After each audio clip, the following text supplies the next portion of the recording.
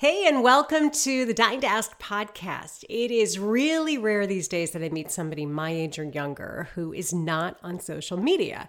In fact, I can probably only think of a handful of times that it's actually happened here in the last few years. But when I do meet somebody who says that they're not on Facebook or Instagram, I always want to know why.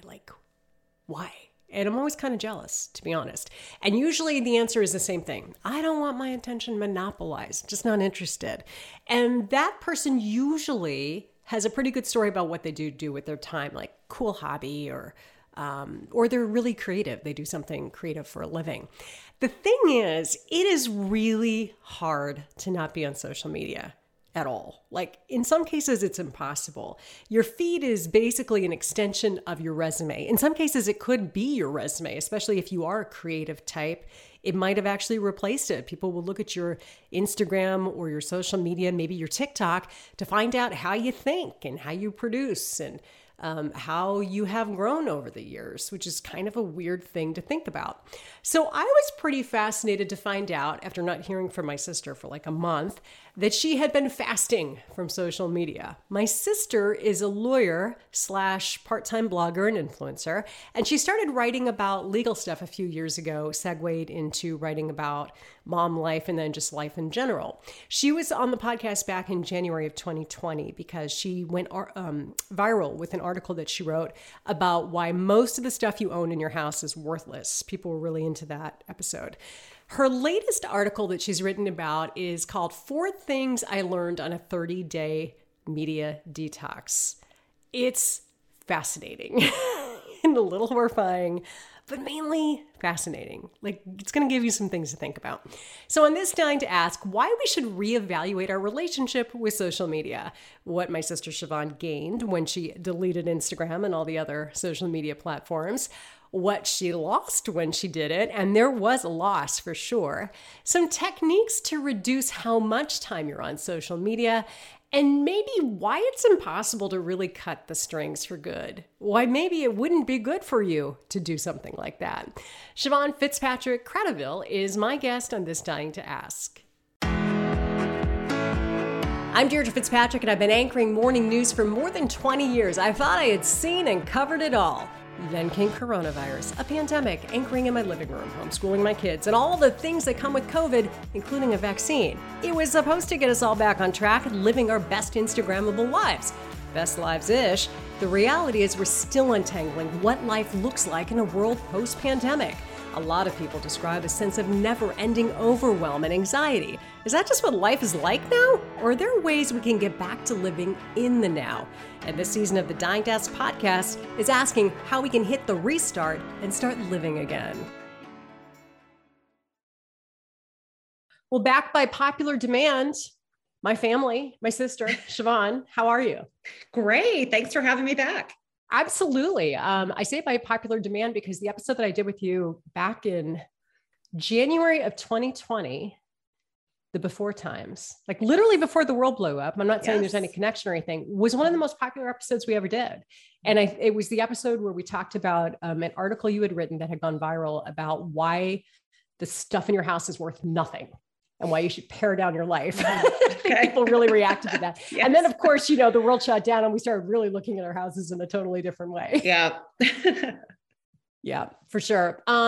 So a couple of things that have nothing to do with why we're here today. Have you watched Succession? I have, yes. Has it made people knowing how to say your name a little bit easier? Because one of the characters on there is named Siobhan. Yes. So anytime somebody says my name correctly the first time, my follow-up question is like, what show are you getting it from? Because this isn't the first, because, before Succession, Mayor of Easttown, there's a Siobhan on there. You're right. There was a cast member on Saturday Night Live. There was a Siobhan on Saturday Night Live. Yeah. So. She wasn't very popular. No, it's funny. I go into, my local smoothie place here, and the manager makes the same joke to me every time about Succession. Oh, about Succession? About Succession. He's like, he'll say like, have you seen Succession? And I'm like, we have this conversation every single time I come in here. Yes, I have seen Succession. Yes. And no, I do not go by Shiv. That was going to be my follow-up question, because in our house, calling you Shiv would not have gone over. No. And it's kind of funny. Like, it never would have even occurred to me that would be a nickname off of Siobhan, but you know, trust the Roys. Succession to come up with that. All right. Sorry. I've just been meaning to ask you that forever, and it just never comes up in other times. So anyway, so what we're here for today is to talk about a social media detox. And you just wrote another article that is quickly blowing up as well about the fact that you went on a 30-day social media detox.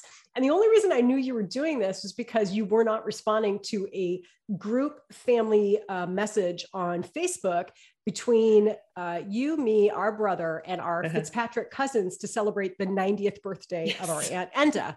And so everybody had responded for this, like, you know, this lame-o Zoom thing we were doing for her birthday, because we couldn't be there in person to celebrate her in Ireland. And you were not responding. So I started texting you and I was asking you, like, are you going to be on this or not? And you're like, I'm on a detox. I'm like, from what? What? Everyone else? But it had to do with the fact that you had done a 30-day social media detox. Yes. Yeah. You know, it's funny. Your brother-in-law, my husband, told me when I started this, you know, you should announce that you're doing a detox. Otherwise, people are going to think something really bad has happened to you, because you're usually on social media. And if you suddenly disappear, people are going to have questions. You know what? He was probably right. Probably right. But then it also kind of has the feel of, like, you know, bringing more attention. And I don't know, what are people going to say? Good luck. You know, it's kind of weird anyway. But as it turns out, we got you on the call, and always good for our worked out somewhat strange Zoomland celebration of her birthday. But where did this whole concept of doing the detox come from, and why? So the last 2 years, I have not felt particularly productive. Okay. I know we're in a pandemic, right? I know. And I'm not alone with that. With, you know, everybody has felt that way the last 2 years with the pandemic. But I got towards the end of last year and I thought, you know, I'm going to do something about this. So I did two things. The first thing I did, I went month by month over the last 2 years and came up with a list of things that I had accomplished professionally in my legal practice or in my writing career, and came up with a list of just everything I had done. And then the other thing I did was I tracked my time for the last month of the year. I'm a lawyer. I bill by the hour. I'm used to tracking time. I'm afraid to ask what this conversation's costing I know me it's right not. now. I know friends and family discount. I'm used to tracking my time, so that wasn't a particularly hard thing for me to do. But what I saw was my productivity steadily went down as the pandemic progressed. And as my productivity went down, my use of social media was going up. So by couple of sidebars, by productivity, are you talking about your creative pursuits, like work type stuff? Or are you talking about folding laundry? Because I know I've folded more laundry than I ever have in the last 2 years. I should have clarified that. I'm not including anything that involves taking care of the house or taking care of the kids. I have folded a lot of laundry in the last 2 years as well. I was just considering how many clients had I brought on, how much money had I made, and for my more creative pursuits, how many blog posts or meaningful social media posts had I written during that 2-year period. Okay. And then how did you gauge the social media usage? Because I feel like the trackers that are on your phone aren't super active. They're horrifying, but not necessarily super active. Yeah. Well, or reliable. Probably not the most reliable, but the funny thing is, over like the last, I'd say 6 or 7 months, I started dreading Sunday at 10 a.m. because Sunday at 10 a.m. is when your iPhone buzzes you with your screen usage report for the previous week. And I would hear that ding and I'd be like, it was like this reminder, oh, wow, you really didn't use your time very well last week. Interesting. Because it puts out like how much time you spent on Facebook, how much time did you spend on Instagram? Okay. And it was a lot of time. So that part of it tended to be pretty reliable. And I guess if you're using the same metric week after week, Right. then at least you're getting, a trend in either direction. Right. Okay. So how did you say, like, I'm going cold turkey, or did you get assigned to do that? My goal was, I need to use my time more wisely. And I thought I could make 10 different changes right now, or why don't I try to just change one thing that I'm doing and see what happens after a month? So I chose the one thing being social media. Oh, wow. Okay. Yeah. So what was the first 24 hours like? And did you take everything off your phone, or did you just like really give yourself the permission to resist the apps? So I took all of the apps off my phone. The first 24 hours were kind of funny because anytime I felt the least bit bored or had a few minutes of downtime, my hand would automatically reach for my phone. Like my hand was twitchy. Like it was just, I was so conditioned to reach for my phone for entertainment. And I would stop myself and like consciously have to think, okay, what am I going to do now for the next 2 minutes instead of just scrolling through Facebook? Okay. Yeah. I mean, it almost sounds like when you give up coffee, you give up, like Diet Coke, you give up sugar, you've got that, right. Like you're just so used to it. Right. It's just a habit. The other funny feeling was I felt like somebody had left the house, which sounds kind of strange, but I think, we do get something out of the social interactions that we have on Facebook or Instagram. I won't call it, they're not friendships like friends that you have in real life, but you do get a social benefit from it. And it was almost like somebody had left the house. How long did it take before the twitching stopped? Oh, it never stopped. It was there. Wow. The phone, like even on like day 30, I still like would catch myself reaching for my phone, which was funny. And it wasn't like I couldn't control myself, but I would just see my hand go out for the phone and be like, nope, I got something else I could be doing right now. Deep-seated. I know that they say that at least right now, social media is not an official diagnosis addiction, right? But it's hard not to argue that it's a pretty strong habit that's tough to break. Yeah, I'd put it more in the habit category. I mean, addiction is a serious issue. I definitely felt uncomfortable because something that I had used throughout my day that helped me get throughout my day was no longer there. But I wouldn't liken it to like a drug or an alcohol addiction. Right. And to be fair, I would not describe you as somebody who I would have thought was on there that much, because you're not one of those, like, I'm having a turkey sandwich for lunch kind of people. Like, you don't post. You're not a prolific poster at all. You're not a look at me kind of a person at all. But you're probably like a lot of us, just like a thumb scroller, just, fill in the time, which I think might even be a little bit more challenging, because at least then because it's so passive, it's such passive stuff. Right. Okay. So there were some big gains, however, that started happening. What were the big gains that you started noticing, like the wins? So the biggest win is in my writing. My productivity went through the roof. I normally write maybe one shorter post a month. And in that 30-day period, I wrote 3,000 word posts, which for me is incredible. My reading increased. I got through like 6 books instead of 1. I've gotten very good at Wordle. You and the rest of them, Amanda. I know. I can get it on the second or third try now. And I also kind of rediscover things that do give me joy and satisfaction. Like I used to always do the New York Times crossword puzzle every single day. And I just got out of the habit of doing that. And I picked it back up again during my 30-day detox. And it was nice. Like I'd forgotten like how much I enjoy doing that every day. I got in the habit of carrying a journal with me everywhere that I went. So if I did have like 20 minutes, I just sit down and write, like, even if it was just kind of coming up with lists of like things I'd like to do or ideas for things that I'd like to write. feel like I picked up some good habits. That's interesting. But you didn't, it's not like you gave up the phone, because you still, I know you read off a Kindle, so you were still using the phone for other things. It was just these specific apps, which, you know, for what it's worth, are designed to do exactly what they were doing, just to keep you busy and on them. So those are some great wins. What were the losses other than almost missing the Zoom for the 90th birthday? Missing that Zoom for the 90th birthday would have been like catastrophic. Thank you for making sure. Double checking with me, making sure that I was aware that it was going on. I missed out on a lot of things going on at the kids' schools. They tend to post like a lot of pictures of the kids and their activities, and reminders of things that are coming up. I definitely missed out on cultural trends.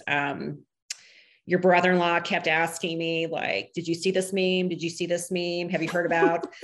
And I'm like, no, haven't seen it. Haven't heard about it. And, in addition to almost missing out on the Zoom call, I also missed out on like real paying work, because I do have some clients that contact me through direct messaging on like Facebook or Instagram. And, I didn't realize that when you delete those apps from your phone, you're also deleting the ability to receive direct messages. So that to me is really interesting, because the idea of going off of all this stuff entirely may not be very practical in this age that we're in right now, because there are personal and professional consequences. Not only is, your social media history, part of your search when you go for a new job, but it might be the way that you find that job in the first place. It's how you network these days. Like it's how you know who's looking for a job. If you're looking to hire somebody, it's it's definitely one of the resources that you're going to use to find someone. Yeah. All right. So you wrote that you learned 4 things. Let's start with the first one. Spoiler alert: social media is addictive. Yes. Really blowing up the world on that one. Yeah. Yeah. So, I think for me, it was definitely, not exercising self-control when it came to how much time I was using on social media. I wouldn't call it addiction. I wouldn't call it addiction in a traditional sense, like alcohol or drugs, but I was definitely not exercising self-control. Number 2, it can trigger some bad feelings. Yes. This one I found really surprising. So you, as my sister, know that I am an introvert. Despite being a lawyer, I try to avoid confrontation. Which is really it is weird. Really strange. It is weird. It is strange. But one thing that I did find getting sucked into is if I would see like a negative post or a comment on social media, I would feel the need to like jump in with like, my counter to it. And one funny way that this would happen is I am in like a local moms Facebook group. And I would say 99% of the posts are what you would expect moms to post about, looking for babysitters, or, I need an Egyptian costume in a size 8 for a school play. Does anybody have one that I can borrow? In 9 minutes. In 9 minutes, there was this one mom who would periodically just throw in a post that was super negative. Like she would, say all people in this subset of people are, insert a negative adjective, just like totally out of nowhere. And looking back on it, she could have just been doing this for fun. Like she may have been entertaining herself. Yeah. She may have been entertaining herself, but I would take it personally and think, well, if I am in this group and people know I'm in this group and I don't react to her post, then it's going to look like I agree with what she's saying. And so let me tell you 2 things. I'm not a lawyer, but I do play one on TV sometimes. Yes. And most of my relations seem to be lawyers. Yeah. Don't engage. I know. Yes. in that stuff. It's not worth your time. And then the second thing is, if you're having those thoughts, like I should say something, there's always someone else who will take that bait. So, That is or true. maybe Yeah. don't be on that page. Yeah. So I could see that would be one of those things. You're right. Getting into those situations does tend to make you feel bad. Right. Number 3 was you are already probably communicating with the people who you really want to talk to outside of social media. Like pick up the phone. Yeah. So, it's funny, like the people that you really do consider friends, the people that you would call if you really needed something, you're already texting with them on a regular basis. Like if I go through my message app on my phone, there's at least 5 different groups of people that I regularly text with. So like the people I consider friends, family, I knew what was going on in their lives because I communicate with them outside social media. I don't need to scroll through Facebook or Instagram to see what they're up to. Yeah, that makes a lot of sense. And then number 4, it is hard yet borderline impossible to stay off. And we kind of touched on that one. Yeah. Just for practicality these days, it's really difficult to say I'm not going to communicate that way. So I guess what I would wonder now is what are the techniques to maybe lessen or control how much time you spend on those apps? Well, one thing I'm doing now before I go on to Facebook or Instagram, I am asking myself, what is the purpose for me right now in this minute to go on social media? And if the answer is, I need to be entertained for 2 minutes or 5 minutes while I wait for something, that's an acceptable answer, but I need to set a timer on my phone so that 2 minutes doesn't extend longer than what I intended to be. I love that one. Yeah. I love that. What's something else you're doing? I'm always trying to have something with me that can provide entertainment other than social media. So I've gotten into the habit of carrying a journal with me. When I look through the paper in the morning, I pull out the New York Times crossword puzzle first thing, and that goes into my purse, and that's with me all day long. And I also always have my Kindle with me. So if I do have, 5 or 10 minutes, I can read a book. Love that. I have a couple of things that I might throw in there. One is never post in real time. That forces you to really think about it before you put it out there. And it's safer, spoiler, to not let people know exactly where you are at that time. And it just tends to give you a little time to go, do I really want to share that picture? Maybe not. Or to think about it more in terms of content for your brand, for your business, that kind of thing. Another one that I would suggest, because social media is part of my job description, treat social media like you would treat your job. You probably wouldn't do your job clocking in 20 hours a day. So maybe designate certain times of the day, make it more transactional, to borrow your word, right? Where you say this is the time I'm going to open to respond to see, did I get any of those messages like the ones you were mentioning that you had missed during that time? And just maybe have morning and evening so that you don't feel like you're completely left out, but it's a little bit more manageable and you got the rest of the day in between. Right. And then the third one that I would say is never start the day scrolling.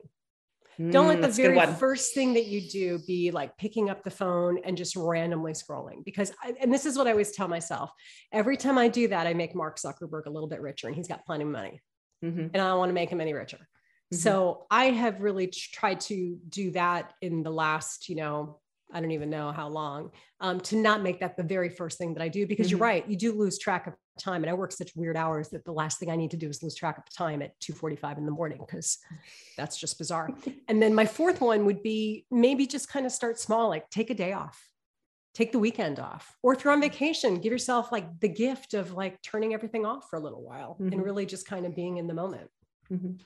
It's good advice. I'd also say don't have social media be the last thing you do at night as well, because that's a good one too. Yeah. Because bookend it, because sleep is very important, and you hate to lose out on an hour of sleep just because you were scrolling through social media. Right. Now, the irony, of course, is you've been sharing the link to this article on, say it with me, social media. Social media. Yes. What has the reaction been like from people? I think there have been some people who've been surprised that somebody who considers herself a blogger and an influencer would ever consider going off social media, even for like half a day. I've had that reaction. The other reaction is that's just too long.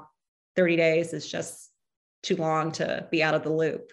Yeah, which ironically you would actually probably agree with at this point. Yeah, I think for me, I think it was 30 days was too long. But it was definitely an eye-opening experience. Yeah, it sure is. Well, it's I'm glad you've like rejoined us in the world, virtual and otherwise.